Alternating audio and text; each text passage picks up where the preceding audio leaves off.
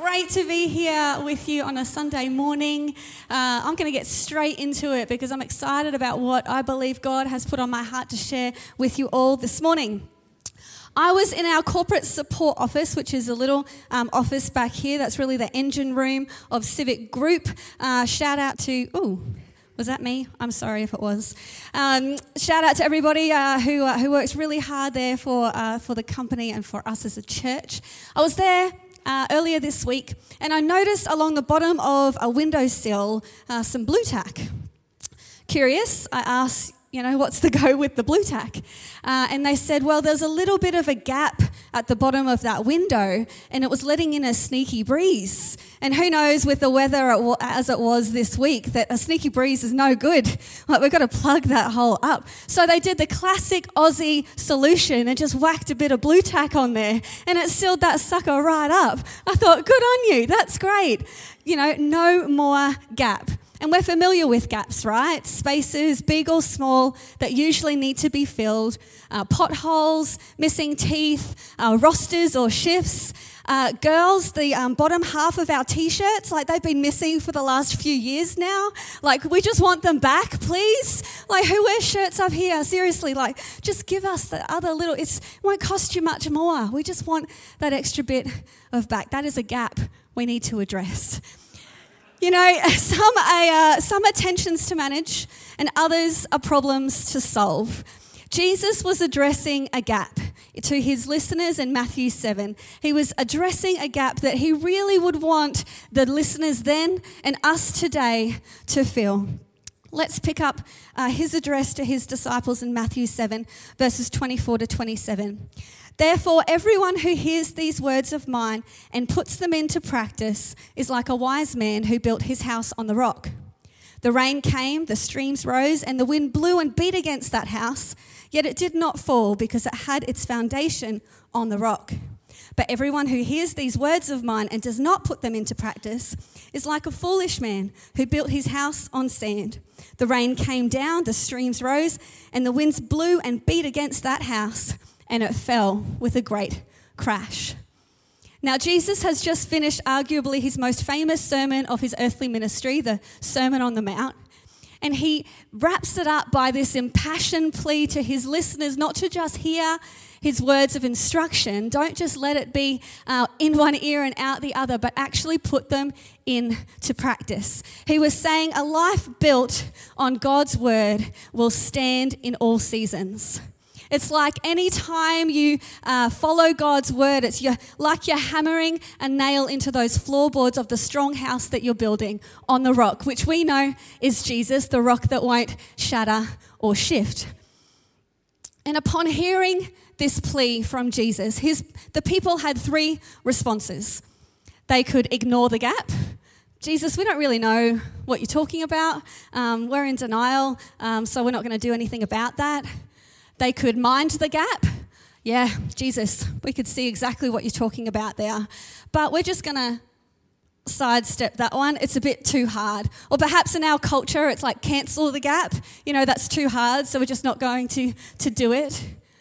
Or the third response, close the gap. No, we recognize it and we want to actively work to reduce it.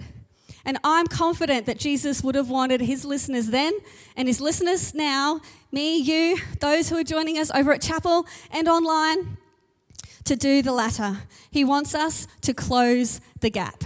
That's the title of my message. If you're following along at home or if you're taking notes, following on the YouVersion Bible app, close the gap.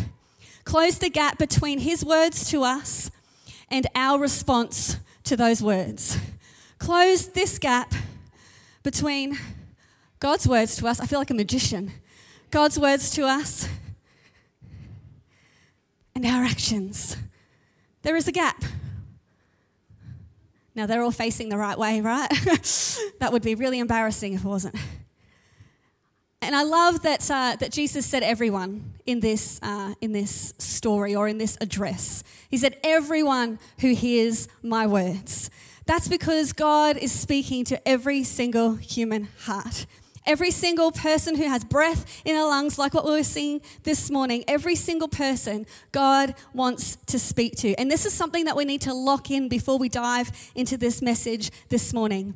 He's a God of relationship, right? He exists in relationship in the Trinity, and he created us in his image. And we have this innate sense of wanting to be in community and wanting to be in a relationship. And what do you do in relationship? Well, many things, but what's like number one right up the top? Communicate, right? If you're not communicating, you're not relating. I just helped somebody right there.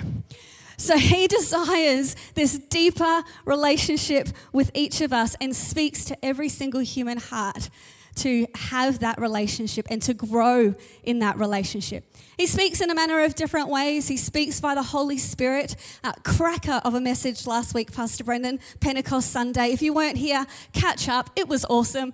It really just inspired you again of the significance of the indwelling of the Holy Spirit and the infilling of the Holy Spirit. See, I listened. And it was just a great, great message. The Holy Spirit is with us and in us, speaking to us every day. God speaks through his word. Anyone bring a old school Bible with you this morning? I know Pastor Brendan did, and I can see Pastor Jason, yes. That's why we pay you the big bucks, mate. The hard copy Bible, his word to us, but also through his spoken word. Now, I've never heard the audible voice of God. I'd be just in awe and terrified if I ever did. But, just that sense that, no, I believe that was God speaking to me. That's how he speaks to us. Through creation, through other people, really through anything. Movies, songs, billboards, podcasts, Twitter, TikTok. I'm not advocating for these things, but I know that God speaks to us through anything because he wants to get our attention. What does he want to get our attention for? What does he want to talk to us about anyway? Everything. Absolutely everything. He wants to give us affirmation, assurance, and advice every day. He talks to us about our future. He talks to us about our problems, about our seasons, about our loved ones, about our finances, you name it. But when he speaks, this gap is created. When he speaks to us, but we're over here and there's a gap. And I think sometimes it's a time gap. He might ask us to do something and we're still over here on this side of what he's asked us to do. And then sometimes I think it's a trust gap. There's a lot of things that can fill this gap. Fear, doubt, uncertainty, insecurities of what God talks to us and our actions to those instructions. But I believe that since we are indwelt by the Holy Spirit, we have this desire to do God's will. We want to follow his word, right? We want to do what he asks us to do. It's just in us to want to obey him. So how do we do that? How do we close the gap? I'm so glad you asked, Pastor Adam. I'm going to tell you. There's 4 things that I think are really key in closing the gap. Are you ready? First one, when God speaks, hear him. When God speaks, hear him. Jesus says in Matthew 7, therefore everyone who hears these words of mine, position yourself to hear the voice of God for your life.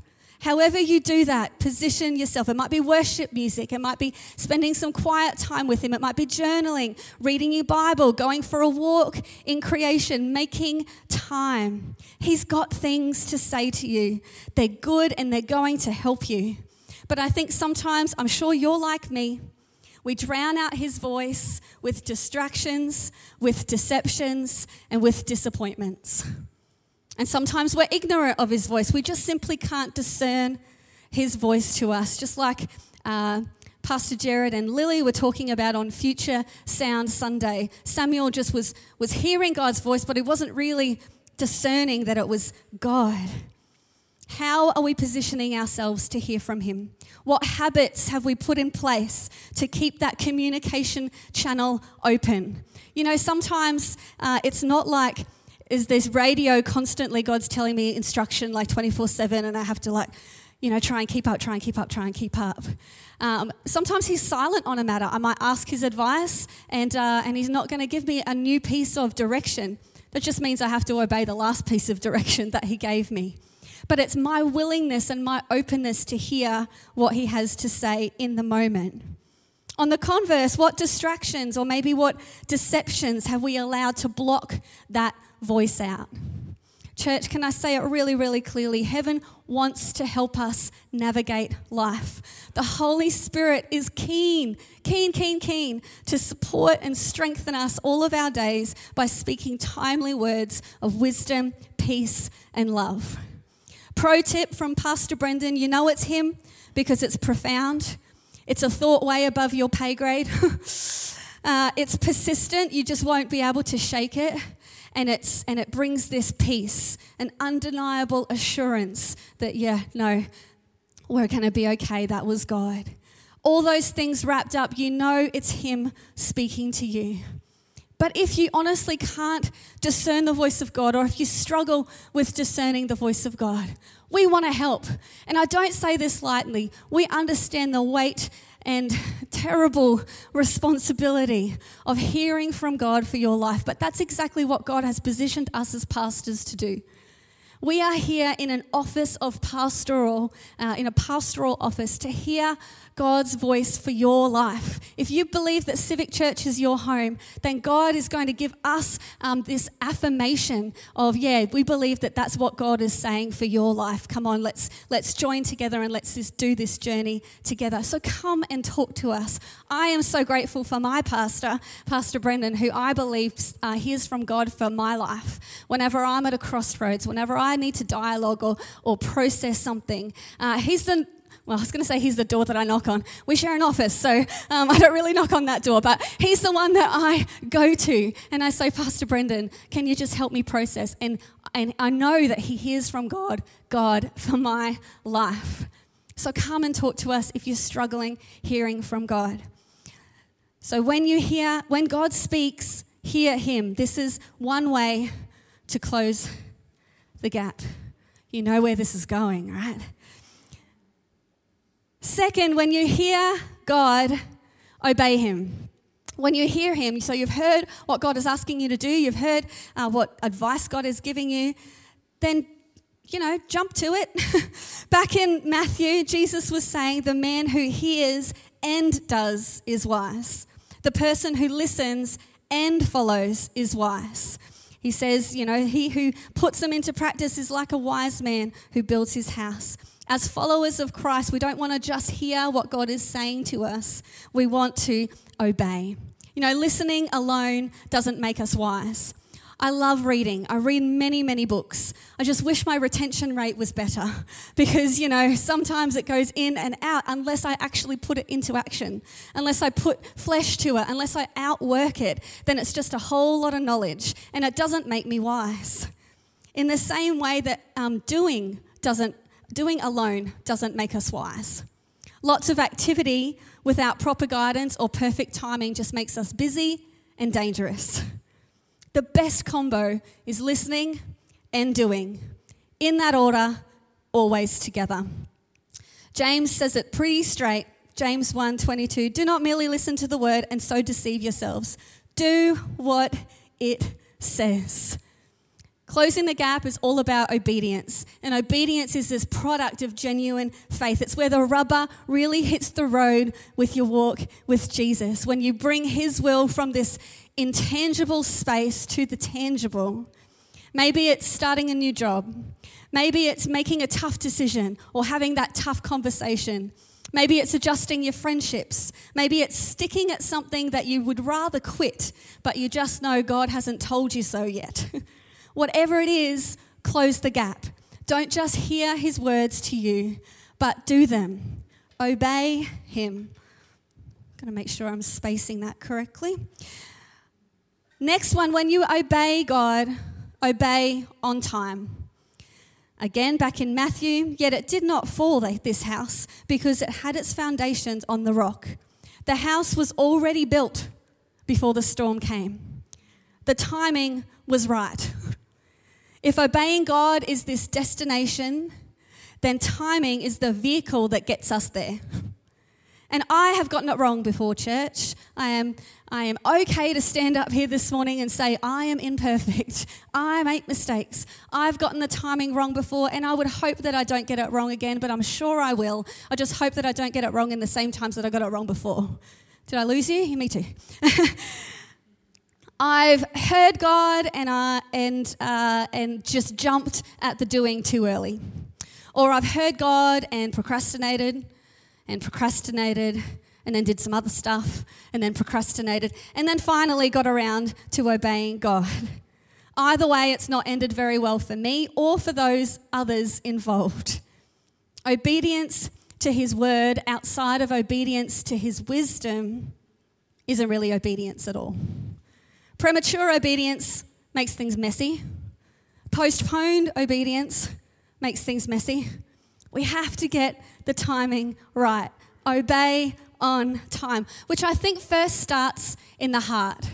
You know, I think when God asks us to do something, I think there's this heart response, or we ought to have this heart response that says, yes, God, I'm going to do that. And then it works out into the head and into the hands. We work with him on the timing of actually make that happen. Sometimes it is immediate. You know, God might prompt you to send a text to somebody or to speak to somebody or to phone somebody and say, hey, you're having a tough time. I believe it. Can we pray together? I'd love to do that. And it's a in-the-moment thing. Yes, God, I'm going to do that. And bam, I do that.